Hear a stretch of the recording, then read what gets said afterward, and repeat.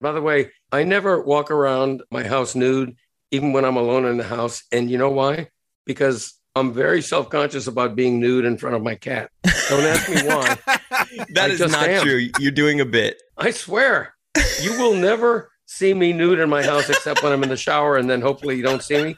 And part of the reason is that I'm self-conscious being naked in front of my cat. This is the Greg Cote Show with Greg Cote. Pardon it. Here's your host, Greg Cote. Hey, all. I've got a confession to make. I hope this doesn't make you think ill of me. My wife has been gone visiting a friend in another state for 5 days, and it's been great. Oh my God, I thought you cheated on mom for a second. No, it's been great. I thought you were going to test how little mom listens to this podcast by admitting to cheating on the podcast and seeing if it ever got to her.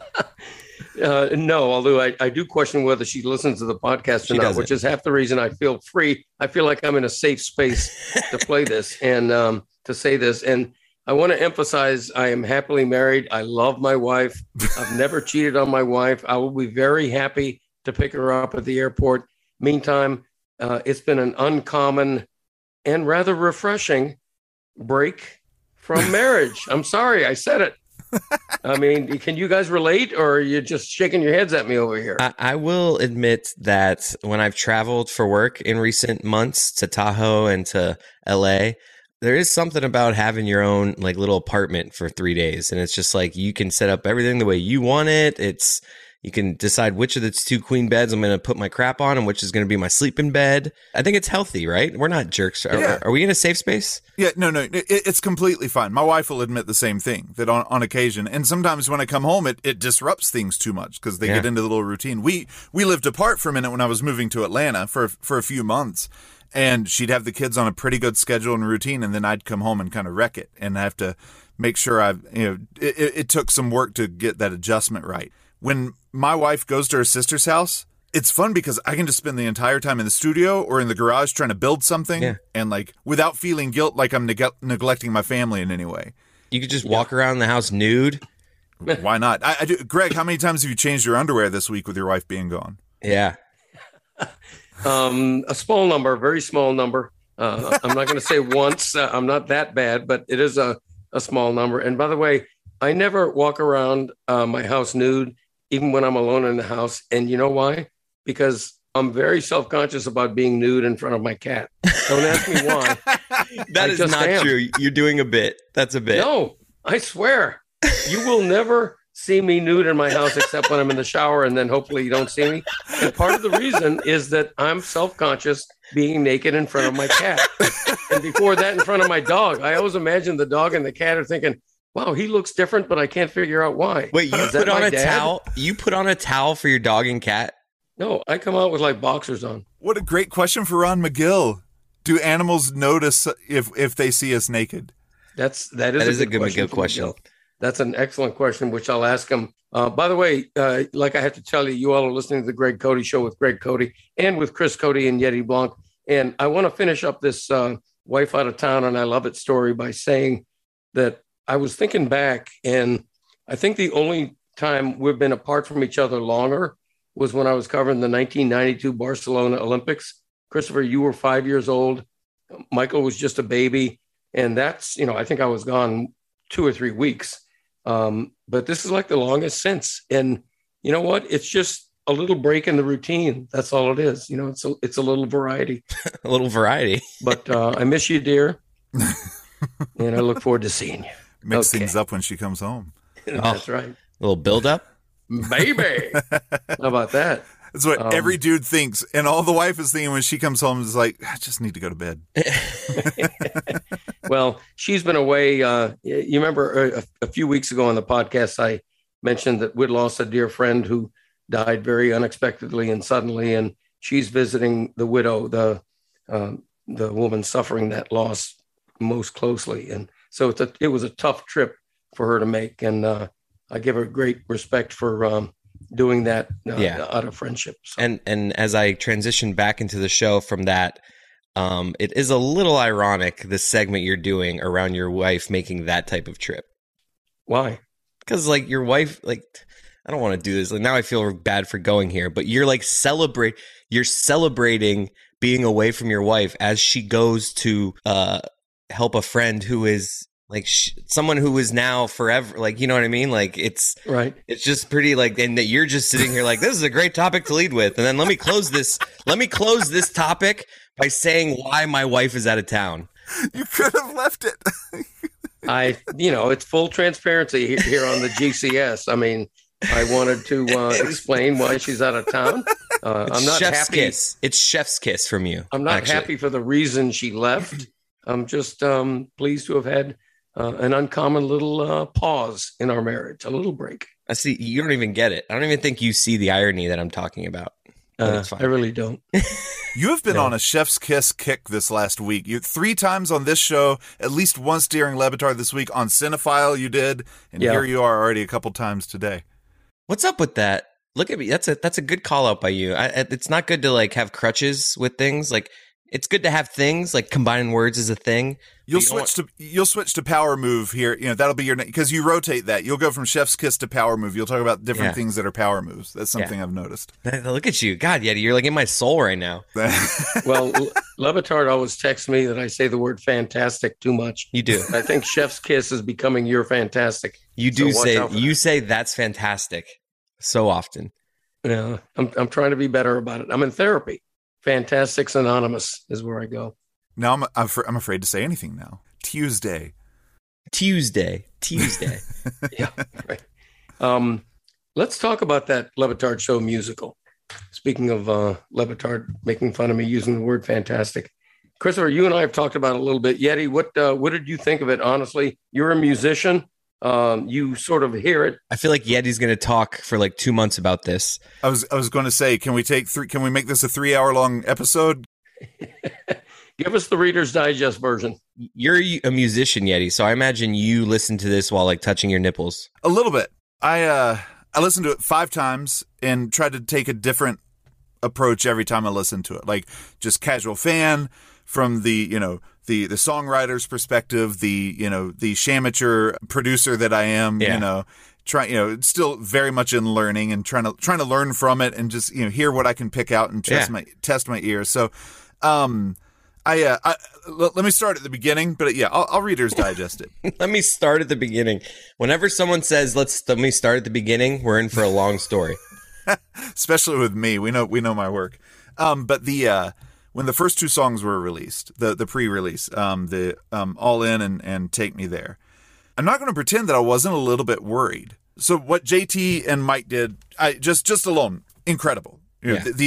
How many songs they wrote in the amount of time they did. And so, like, already a good benefit of the doubt there. Trust Mike's work because he's, I followed him for so long. Yeah. But when I couldn't tell who was singing All In, because everything had to be produced so much, and I was explaining to your dad last night, I was like, and I'm not even knocking the overproduction. JT was working with people who are not trained singers. Some of them have very little to no natural singing talent. Yeah. And so he had to overproduce it. But I was afraid, I was like, crap, I'm afraid it's going to take some of the personal touch. True. Like, I want to hear these radio friends of mine. Right. As opposed to just we've become friends, but as opposed to like 3 of our voices blended together and it's just like, who's singing there? Yeah, that's okay. But like when the solos are being sang, when someone's taking the lead on a song, I wanted to be able to feel, oh, that is Billy.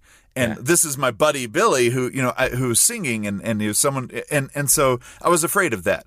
But the song stuck in my head all week long, especially on "Take Me There," the Super Bowl, the Super Bowl, like Super Bowl. Every time, if I was just walking down the street, like I did the Super Bowl, I was kind of walking to that pace, and so I was like, I feel confident still, and I sent Mike a message a couple days before the release, and I was like, I know you're probably on pins and needles a little bit because it means a lot to put something that you've invested so much in, to put it out for the world to hear. I experienced that last year, and Chris, I've shared with you some of my stuff when I released Pirate Radio Anthem. Yeah. Like, it's different to do a show song than something original that you've written and poured yourself into, And so I was like, I get it, And I said, if nothing else, regardless of the perception of the crowd, the reception of the crowd, what you did in this short amount of time, in terms of being prolific, that's McCartney-esque. Like, just being able to put out that many songs in that amount of time, but to do it with people who are not trained musicians, really cool. Be proud of that before anything else. We might need to get Yeti. He might need to do an emergency episode just with the Greg Cote Show talking about this, because it doesn't seem like he's. I don't even think we've gotten to chapter 1 yet. No, that's true. So just I'm not going to go song by song. That's a whole different thing. That's a whole different episode. Okay, thank you for that. By the way, unless you just want to talk nonstop about how great my song was, you're allowed to do that. I'll stop there because I've got a story about that. So no, what were your favorite? Like, you can keep going. Like, I'm teasing. I'm just like, just try to keep it under 3 or 4 minutes.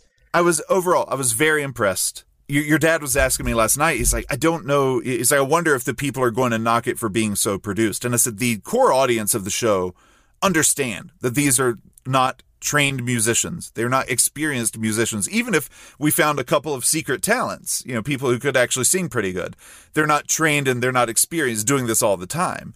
And so the core audience knows that. And I think that they'll be fine, because I typically hate things that are super over auto-tuned. But it didn't bother me at all because everyone was very transparent about it too, Yeah. Like, I loved on the website, hey, coming soon, we're still applying more coats of auto-tune. Yeah. That's cool. Yeah. Like that, they were transparent and open, and we knew what we were playing with. So, but all in all, it was. Is this fun. Dad? Is this a backhanded compliment from Yeti? I feel like Yeti did he like is he criticizing this, or did he like it? I loved it, but I can see how you'd get there. There's more that we'll get into if we ever get JT on the show. I've got a lot to talk to him about. We will. We're gonna have him on soon. Awesome. All right, what were the 3 standout songs? Let me get to Back in My Day. Your song, Greg. I was listening to that. I was leaving work. I get out on the streets of Atlanta, waiting for my bus, and I may have done a minimum of 2 twirls. I definitely did some leg kicks, and I may have said, hey. Leg kicks. Wow. That's not a lie. That's not an exaggeration. Just little. It wasn't major. It wasn't over the top. I did a couple little twirls, and I did definitely a leg kick, and with a, hey, maybe a jazz hand. I can't remember if there was a jazz hand in there or not. But I did it because it was fun. It was the perfect song for you. That was the perfect style for you to do that topic as well. And it was wonderful when you started scatting and everything. It was great. I thought it was very well written.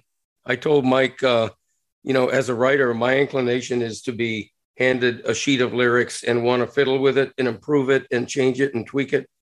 I did very little with those lyrics. I thought it was perfectly written for the song.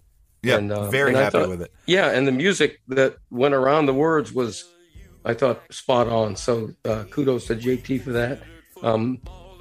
Let's play a snippet of my Back in My Day song from the musical right now, and then when we come out of it, we'll wrap up our talk about the musical. It's the cold in December, and sweltering two-a-days. It's embracing occasional puns, and don't get me started on instant replay. Now we're cooking with gas. Watch out. I'm not done, by the way. Let me tell you. My favorite part of the Greg Cote song is when something flies by his head. He's like, watch out. Yeah, they had me saying some interesting stuff. Very well written lyrics, I think. And I really enjoyed doing that song. I was thrilled to be included, as a... How many times have you listened to it? Be honest. Now I've listened to it several times. But I still listen to it at 1.5, which you probably shouldn't do for music. music. What are you doing with music? Like, God, I want to punch you in the face. I will admit, I enjoy the musical as well, because like a lot of the people, I was in it, but I didn't hear it until, like, as a whole, until almost the audio. I heard it like an hour before it got released. And I also am just, like, I find a few of the songs just so incredibly catchy. I'm replaying them a lot. Obviously, and I have a little Greg Cote in me. I think Goat is a banger, but LA is, like, for some reason, I just like LA might be my, other than Goat, I think LA for me is my favorite right now. Okay. I think my 2 favorite are All In and My Own Song, partly because of the contrast. They couldn't be any more dissimilar, which I like the variety. I haven't picked out my favorite songs yet, but I'm one of them that's on the board for sure. I'll get to in a minute. When I give my three, then this is what I'll go do. The three biggest surprises for me. Everything else will be saved for JT whenever we talk to him. Okay. A lot of people were surprised by Jessica. I think that's rude and sexist, because if they ever listened to her talk, they knew she had done some musicals. Now, she has famously said that she stopped doing them after she got cast as the Grinch. And she's been bitter ever since. But I knew she had some experience. Yeah. And when she did a musicals episode with me and Andrew on Yes Maybe No, and she sang a little bit, and so I knew. Sorry so that I wasn't you super know surprised. Jessica better than most people, Yeti. Jeez, that's all he's doing there is he's name dropping that him and Jessica are kind of cool. He's being hyper verbose, as the nurse said. Have you gotten to your top three yet? Or here we go. I was saying she was not my biggest surprise, right, because I kind of had some history to know that she could probably do okay. She could do, and she did. She knocked it out of the park, and we'll more about that with JT. Remember who sends you money every month. I'm not surprised by Greg or Chris because I've heard you both sing. But you give me a second, Chris, for you. Greg, you're the singing sports writer, So I wasn't surprised at all. I may have been more surprised that you didn't, keel over and die with your, your breathing situation and your coughing. But I knew you could do it. And you carried it well with all the pizzazz that you would always bring to that kind I of was thing. convinced that my dad was going to get mad about not being included in any other songs but his. That's what I thought my dad's complaint was going to be after listening to it. No, not when you give him his own platform. The thought occurred to me. I'll just put that out there. All right, so number 3. All right, you let me know later. I feel if you like want you've some. done a lot of talking before getting to this. Yes, you really have. Because I've loved it so much. Yep. So we got another 45 minutes to go, right? All right. So number 3. Okay. So you complimented my song, but did not put it in the top 3. All right. Let me make a note of that. Well, this isn't songs. These are my biggest surprises. Okay. So because I was really surprised, Billy. Yeah. When Billy comes in, when I found out he's the one who sang on Take Me There, the anything you want. Yeah. Is there anything because that is such a calming. Yes. Nice, beautiful little thing. You couldn't tell that was Billy? No, I didn't know. I was like, is that Whittinghammer? Is that Cote? I couldn't tell. No. And like I said, because of the production stuff, once they said it was Billy, now I can hear it completely. Yeah. And then I found out he's the one who sang all in. I'm like, okay, all right. I was impressed. I think he could maybe actually do some stuff. I'm not sure. Yeah. But he didn't sound like you couldn't hear the jumps in the auto-tune with him. You can I can tell when JT hits the auto-tune, when he has to really hit it hard. And some of it's just some nice polish, a nice little layer. Number 2 is not Chris Cote in general, but it's your kind of ad-libbing at the end. You hit some stuff. I knew you could sing at least a little bit because you had done it on the Levitard show. Time. That one? Yeah, your final notes, your outro notes, I was like, oh, okay. Because he didn't auto-tune that, not with the keyboard. He didn't. I was saying to the group, and we were all doing the thing where we think JT was being really nice to all of us via text, but JT told me that he had to use the least amount of auto-tune with me. Yeah. He did tell me that. I thought he said the same thing to me, but I could be wrong. No, but I could tell. I can tell when he had to use the keyboard on you, because some he had to use the keyboard. Yeah. And some people it wasn't the whole time. It was just a couple of notes. I don't even know what you mean by use the keyboard, but anyway. So you can auto-tune in a couple of ways. You can do it where you tell it what key and it'll kind of make the notes fit, but if it needs extra correction, you can do it with your keyboard, like your piano keyboard that he's got. Now I get it. The greatest of all time.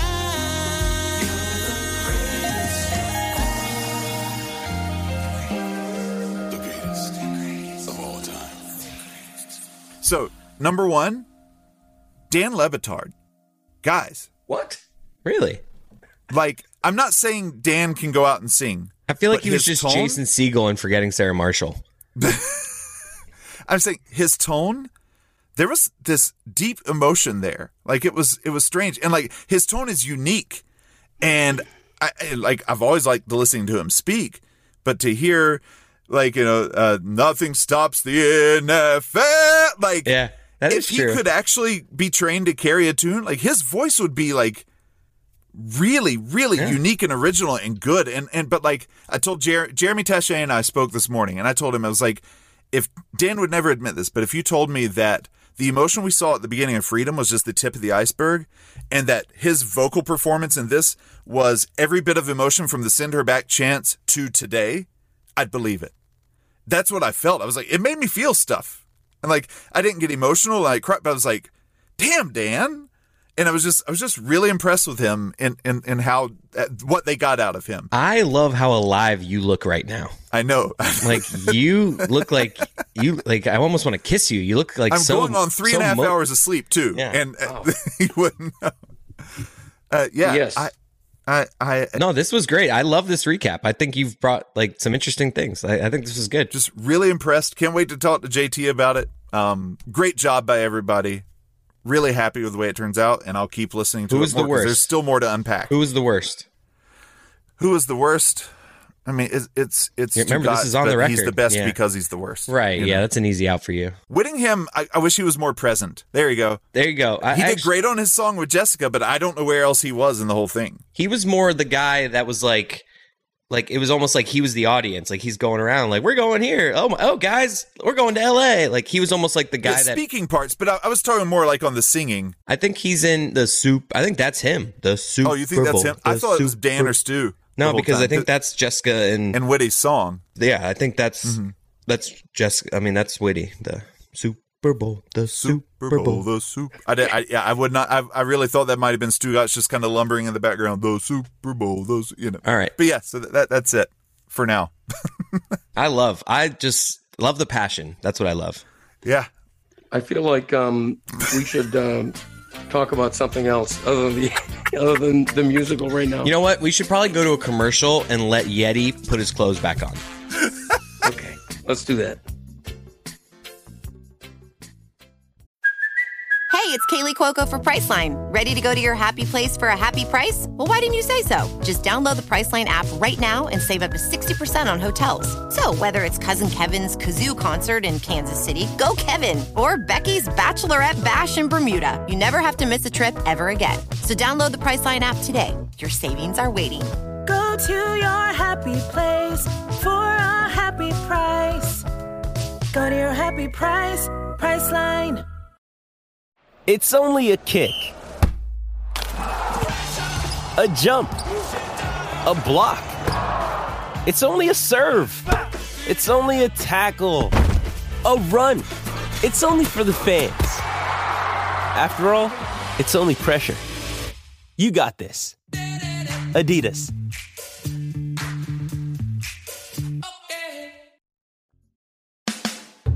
Look at you. The cool stare. The confident air, the Whittingham hair, and all because you dared to dream big. That's right, you put a Lobo's mint under your pillow, and the magic ensued, Daddy-O. How can I tell? He'll tell you. The way you own the room in a way that can't be bought. You walked in like you were walking onto a yacht. Your hair strategically dipped below one eye. Your ascot was apricot. Wait, what? That's right. The Lobo's Mint has raised the station of many a man and elevated the elegance of women across the land. And all they had to do was put a Lobo's Mint under their pillow and dream. Note, Consumer Reports found Lobo's Mints were more effective against halitosis when ingested rather than left under a pillow. Lobo's Mints do not guarantee success in fantasy football or a top 10 ranking among national sports columnists. And Lobo's Mints are not a drug or aphrodisiac. They'll freshen your breath, your smile, your very outlook on life. It's your first taste of a dream come true. Lobo's Mints. So thrilled to have Lobo's Mints as our newest sponsor. That is great. Happy for them to be on board. That's a magical pill. I'm going to go out and buy me a tin of those right now. I'll tell you that. How about that? No, you're not. Okay. I've been remiss, by the way. We have a great guest on this show, an author of a really interesting book, and I haven't even mentioned him until now. And if he's listening in, which he better be, he's on my podcast, I want to apologize to Gary Pomerantz, the great author, acclaimed New York Times bestselling author. This is the 60th anniversary of Wilt Chamberlain's famous 100-point game. And Gary Pomerantz literally wrote the book called Wilt 1962, The Night of 100 Points and the Dawn of a New Era. What's the newspaper that, or, you know, publication that is second behind New York Times in terms of most prestige book list to be on? Like, what if you're on the Miami Herald's bestsellers list? I don't know that there is one. I think the New York Times sort of has that market covered. That's some BS. We should come for their stuff.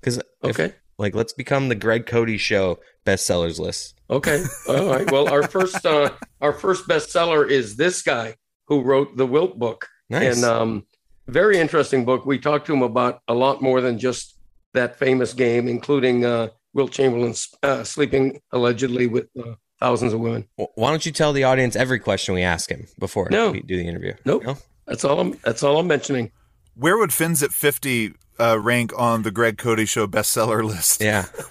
It would rank number 2 behind the Wilt book, only because these are the first 2 books since we created this list. I like the idea of there being 3 books on it.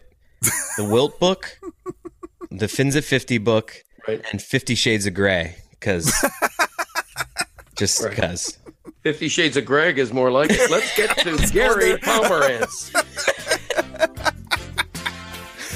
Watch out for the cat. Look out.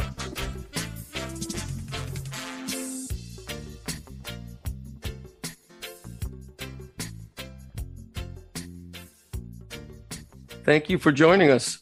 Yes, it's been quite a 10-day period here. I haven't talked this much about Wilt since the 50th anniversary. That's the problem with writing a book about an historic event. Every 5 or 10 years, it raises its head again, for better or worse, right? I guess I should just be glad I didn't write a book about Columbus's arrival. Right, exactly.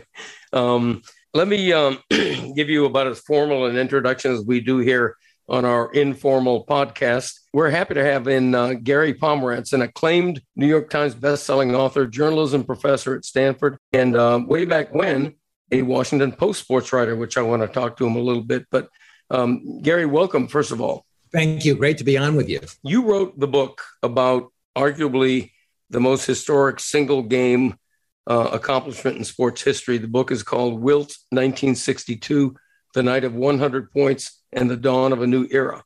And it's 60 years ago, basically. March 2nd, 1962 is when this happened. You were just a baby. I was just a really young kid. I don't remember it. Why did this fascinate you enough to write a book about it? When I was a kid in Los Angeles, probably early 70s, let's say, I would watch Wilt Chamberlain play for the Lakers as an old muscled up guy with a yellow headband, primarily a defensive player, shot blocker. And I wondered, how did that guy score 100 points in a game? And of course, the answer is it wasn't that guy. It was an earlier version of that guy, a very different version. You know, Wilt at the 100-point game, and Hershey was 25 years old, 7'1", 260 pounds. He ran the floor like a train. And he was just setting numbers that not only were unprecedented, they were unimagined. I looked up the box score for that game and was pretty amazed to see that in addition to the 100 points, oh, by the way, he had 25 rebounds, which is an astronomical total for rebounds as well. Are you surprised at all? I mean, players are more athletic now. The game is higher scoring now. We've had guys like Michael Jordan and LeBron James, and nobody has repeated this 100-point accomplishment. How much does that surprise you, if at all? Well, the game is more athletic, let me say. I'm not sure they're more athletic than Wilt. In fact, I would go so far to say is if you view athleticism purely on the criteria of size, speed, strength, and agility, then the young Chamberlain at 25, 7'1", 260, massive back sloping down to a 31-inch waist, a decathlete, a basketball sensation. That Chamberlain might have been the greatest pure athlete of the 20th century. And if not, he's at least in the conversation. I'm not surprised that no one has scored 100 points because there's got to be a lot of variables that come into play for that to happen. For one thing, the scorer has to have a very healthy ego. He's got to not only want to do it, but on a deeper level, need to do it to bend a sport, not just a team, the Knicks, but an entire sport to his will.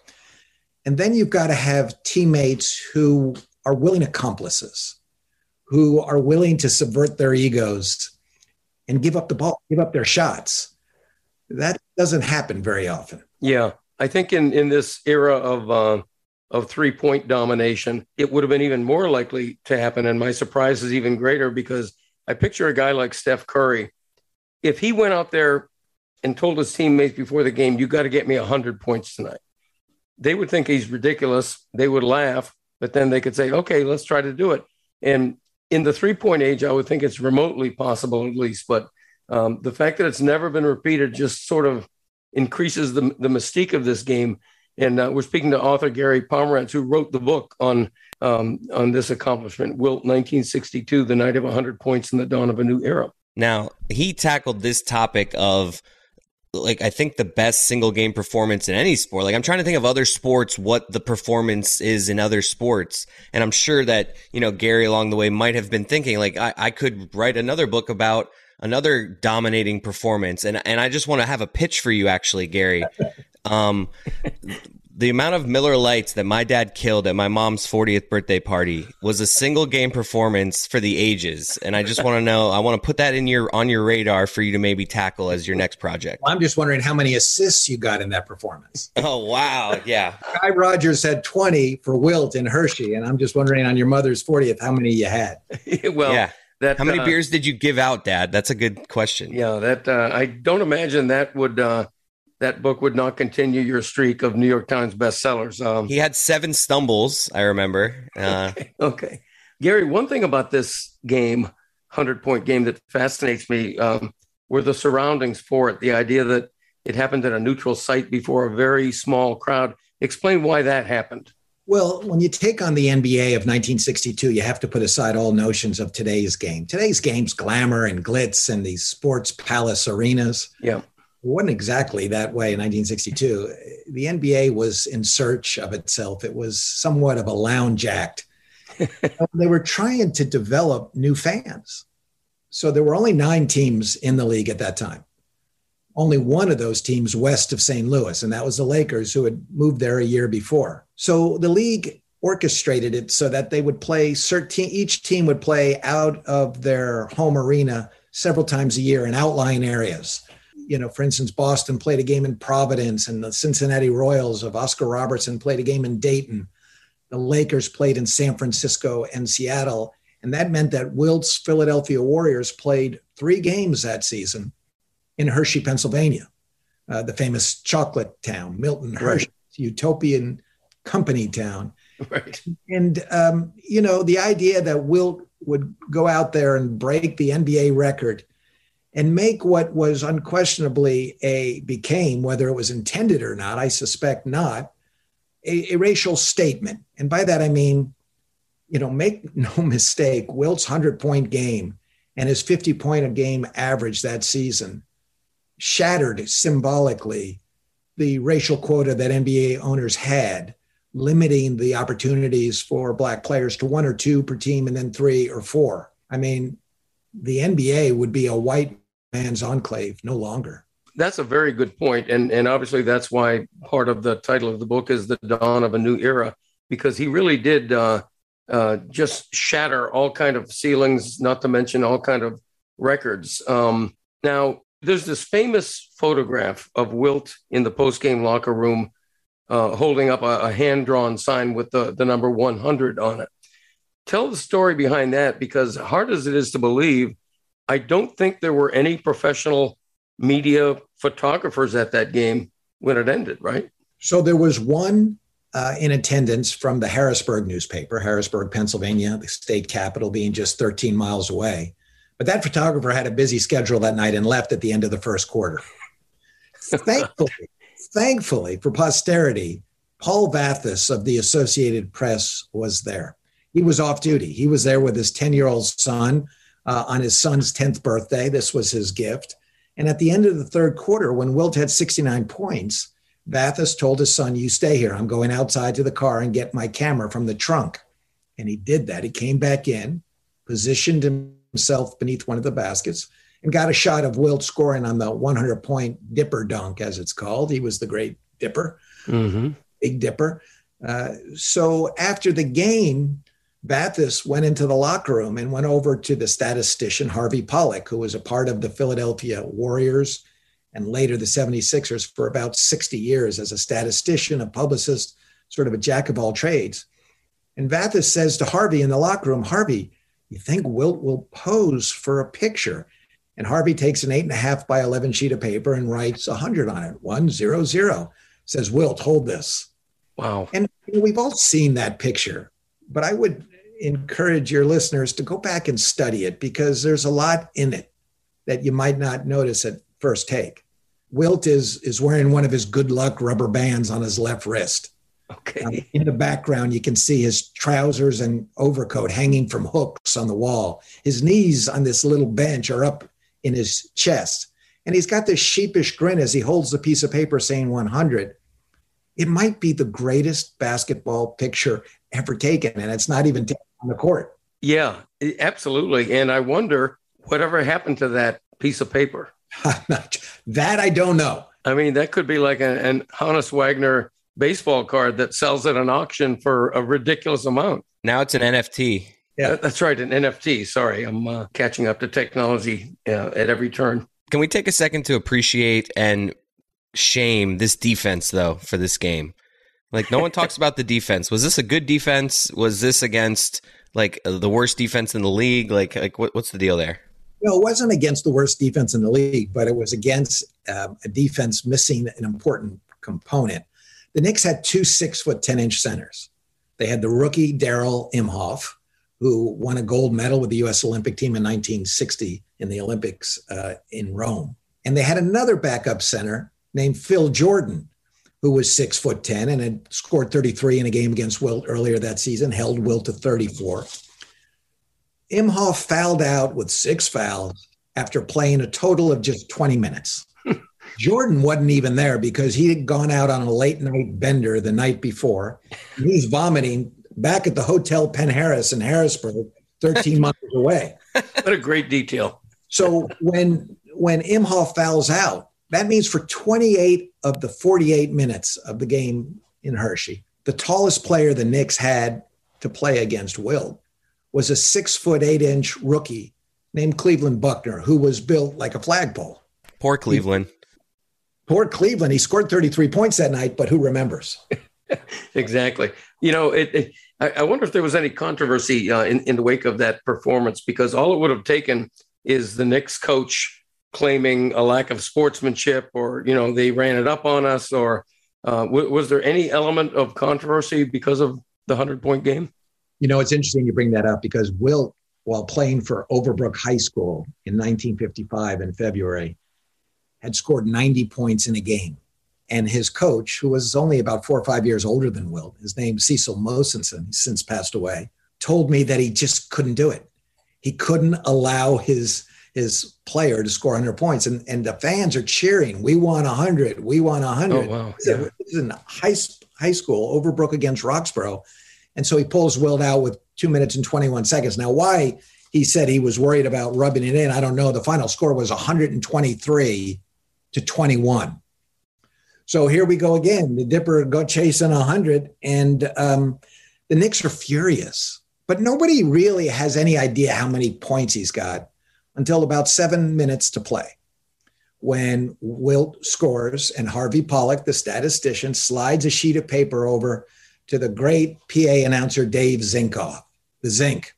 And Zinkoff announces, Wilt Chamberlain, ladies and gentlemen, has just created his own new scoring record. He has 79 points.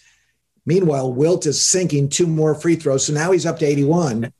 And as soon as Harvey says this, everyone suddenly has context.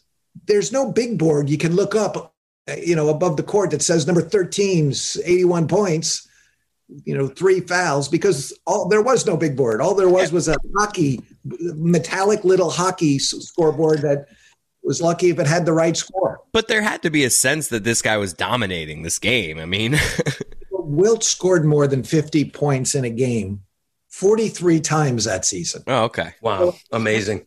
Having like 69 at the end of the third quarter is just in the upper reaches of his own superior norm. But now when he says Wilt's got 79 points and Wilt's making 2 more free throws to go to 81, everything intensifies. For the Warriors, it's a sense of curiosity. Can the big fella do it? Right. The Knicks, particularly the coach Eddie Donovan and the all-star guard Richie Guerin, who's a fiery player, a former Marine. They are furious. They are livid for the very reason you said. They think it's sportsmanlike. They're rubbing it in. I can't believe they're going to do this, or at least try. Wow. Interesting. We're speaking again with Gary Pomerantz, author on the 60th anniversary of this event, author of the book Wilt, 1962, The Night of 100 Points and the Dawn of a New Era. Gary, we're going to let you go after a couple of more questions, and I could talk to you all day about this because I love the idea of sports history and nostalgia and all the things that this encompasses. First, if it's possible to say, I think his 100-point game has been underappreciated because I think at the time it might have been undercovered. There was no ESPN then. What if it had happened today? Can you imagine? Yeah, I mean, if it happened today, there would be, social media would explode. I mean, we'd have tweets from everyone in the arena. We'd have photos on Instagram appearing. It'd just light up social media. And, when Kobe scored 81 points in 2006, 15 minutes after the game ended, you could buy a DVD of it online. Right. So it's a different time. Yeah. Not to be a young whippersnapper about this, but it would be more impressive today because of how guys like Wilt, like you said, Wilt scored 50 points a bunch of times. So he wasn't that far away often. Whereas nowadays a good scorer is 31 points, 32 points. So the gap that these players would be going out of their normal range is more impressive. And I think almost we should do the math on this. I don't want to be that guy, but Kobe scoring 81 with the averages of today is almost more impressive than what Wilt did. There, I said it. Well, you said it, and the whippersnappers applaud from the distant grandstands.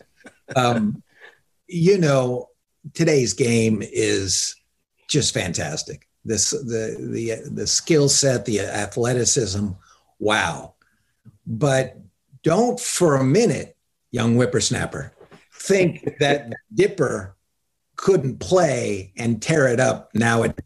Because if he was carrying hand weights in his bags, on the roads, he cares about, his body and wasn't a drinker, and I think of all the players from the old days, and 1962 certainly would be the old days. I mean, John Glenn orbited the Earth 10 days before this game. Wilt would have no problem fitting in today.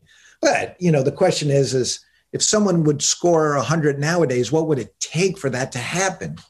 Seems to me it would require a tall guy, maybe a 7-footer who can shoot threes and free throws, someone in the model of Kevin Durant. But Durant's only hit 63, I think, to say only. I think it's got to be Steph Curry hitting 33s in a game. I think that might be it. Maybe so. I live in San Francisco, and I watch Steph play all the time, and there's never been anything like it with his shooting. Never been anything like it. Right. I want to ask Gary how distracting it's been for him for me sliding in and out of the shot, eating a late lunch. I love having you involved with this because, history matters. And I have 3 kids of my own, and they're maybe about your age. And we talk about history. For instance, the NBA didn't just appear and, have these sports pleasure palaces and these TV ratings and, Black players weren't given a chance to compete in an open meritocracy and the best man wins because of these earlier times. We can't assume that this stuff happened or that they knew what was to come back in 1962. I think it's really important that fans of Joel Embiid know who Wilt Chamberlain was and what he did. That's a very good point because I feel like in baseball and football, we all know about the Johnny Unitas's and the Babe Ruths, but in the NBA, I think it's tougher to get a grasp on the almost all white NBA of the 50s and 60s. It's almost like if you weren't alive to watch it, it's almost as if it doesn't exist, sadly. Let me tell the whippersnapper one quick story. So that season in 1961-62, the big scoring sensation was a rookie named Walt Bellamy for the Chicago Packers. You're going to have to look that one up. And so he's going to average 30 points a game that season. And he comes out in Chicago for his first game against Wilt for the opening tip, and he extends his hand and says, "Hello, Mr. Chamberlain. I'm Walter Bellamy. Wilt extends his hand and says, hello, Walter. You'll not get a shot off in the first half. Wow, and great. The Nipper blocked Bellamy's first 9 shots inside the free throw line. Wow. 9 in the first half? Yes. When they come out for the second half tip, which they had back then, Wilt looks at Walt and says, okay, Walter, now you can play. Wow. Oh my God. That is great. Wilt outscored him 51-14 in a Warriors win. That's the kind of guy he was. He sort of, in the stories he told about himself, fused myth and reality. But this much we know, he could play. Yeah, I'm going to let you go on this final topic because it cannot go without saying, and the reference of myth versus reality is the perfect tee up for it. The idea that Wilt Chamberlain might actually have slept with 20,000 different women. His lawyer at the time, Cy Goldberg, famously said, some people collect stamps, Wilt collected women. Can that number possibly be reality? Well, you know, when Wilt died of a heart attack at the age of 63 in 1999, the shorthand summary of his life was 2 numbers, 20,000 for that myth maker's boast, and 100 for the 100-point game. You know, one number we can prove, the other, not so much. But, you know, I interviewed one of Wilt's friends and former lovers who was a friend and with him days before he died. And she said to Wilt, why did you say 20,000 women? And Wilt looked at her and said, what's an extra 0 between friends? Oh, that's great. And she says to me, now 2,000, I'd believe that. Right. Yes. That's great. I mean, 2,000 is a mighty, mighty admirable number in and of itself. But 20,000, I did the math. Even if you give him 45 years of sexual activity, that's 444 women per year, or more than 1 per day on an average. Look at us parading around Wilt's bedroom, Dad. How many women have you slept with? This is awkward. What are we doing here? Let's all say, Gary, how many have you slept with? I'm kidding. Let's not do this. I would say about his boast of sexual conquest. You know, it reduced him in his last years to caricature and parody, because when he was on book tour in 1991, Magic Johnson came out as HIV positive. And so Wilt became, you know, sort of a symbol of the oversexed athlete. Yeah, promiscuity, yeah. Been gone almost a quarter of a century. And I think we need to let the smoke of that ridiculous... We're not helping. And see him in context. Yeah, we're not helping. That's a good point. Greatest pure athlete of the 20th century. That's extremely fair on your part. And to answer Christopher's question, the number for me is much, much closer to 2 than 20,000. So we'll leave it at that. Gary Pomerantz, thanks so much for joining us. Check out his book, Wilt, 1962, The Night of 100 Points and the Dawn of a New Era. It's a history book in a way because it captures a moment in time, an era in the NBA that's long gone and ought not be forgotten. So thanks, Gary. Really appreciate it. It was fun to be on. Thanks for having me on. Don't forget about my pitch for my dad in your next book. All right. Be well. See you, Gary. Dad, I love you getting into broadcaster mode in these interviews that we do, because you do this thing where you feel the need to reset and and introduce who the guest is 6 minutes after. And it's a thing that you would do in radio, because with dials and people turning on their cars, some people are getting in mid conversation. So you want to reset a lot. Podcast, nobody stumbles into a podcast 17 minutes in, oh crap, I haven't heard any of this. I'm just 17 minutes in. Who am I listening to? Oh, thank God, Greg reset. And he's saying, we're talking to Gary. So it's Pomerantz. Yeah. But I just laugh at because I know you're doing it with the promo. So you're weaving those in together, but my note for you would be just say his new book, blah, blah, blah, as opposed to saying we're talking to blah, blah, blah. Okay. Well, here in my defense, and after all the times you said it in that interview, I still forgot what his last name was. Pomerantz. In my defense, I'm a toddler in podcasting. I just turned 2. The Greg Cote Show debuted March 2nd, 2020. But my point is, you've only been a podcaster. You've never been a radio host. You're just doing that reset because I think maybe you've heard it done on other radio shows. You know what? Whenever I do that, it makes me sound like a professional. Right. It makes me sound like I know what I'm doing and I'm in command of my ship. And that's why when I'm listening to it, I'm like, this is the fourth time he's saying you're listening to Gary Pomerantz. And I'm like, this is it's a 20-minute interview, and it's the fourth time you've said you're listening to Gary Pomerantz. Well, part of it is I love the name. Pomerantz sounds like pomegranate, reminds me of a beautiful, tasty, healthful food. So I enjoy saying it. Okay, can we end this thing? You know what? Before we get out of here, and thank you all so much for joining us as always. I have to make fun of Wheel of Fortune, or more properly, the people on it who couldn't solve the following saying. Oh, wow. This is going to work well on a podcast. They were only missing one letter at the time. The saying was feather in your blank AP. Oh, no. You see, God, you screwed this up. Yep. Why? It was there just were two missing letters. They were missing they just had the A.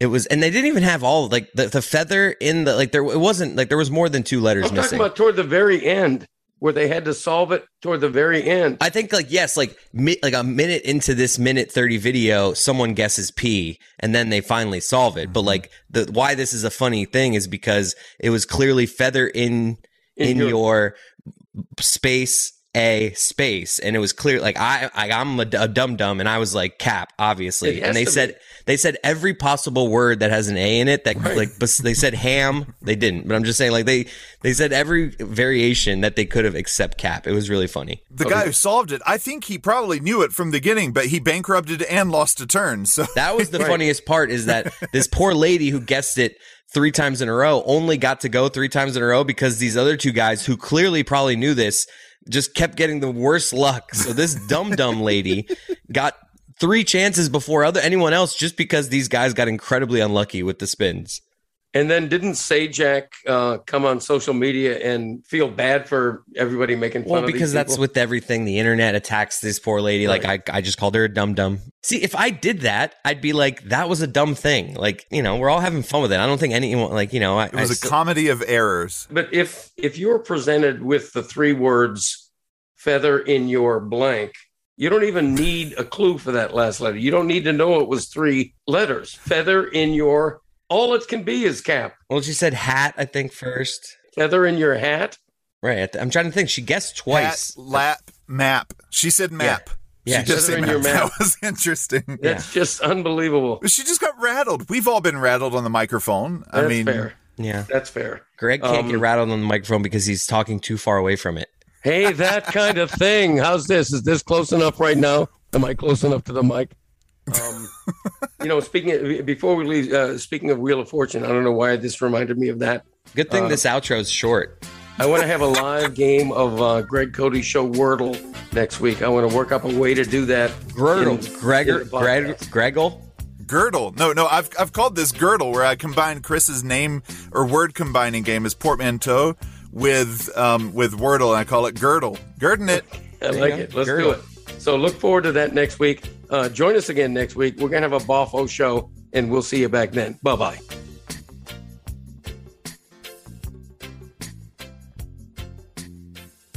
Happy 2 years, Greg Cote Show. Thank you. I can't think of a sadder tease for an episode. Then next week, I'm going to do a Greg Cote Wordle. I think that's a great tease. Man, the people that are putting in their calendars got to listen next week. Right, I'm excited. There's literally 2 people doing it. There's going to be 3 by the time we get to next week's show. What? Whatever. Hey, that kind of thing.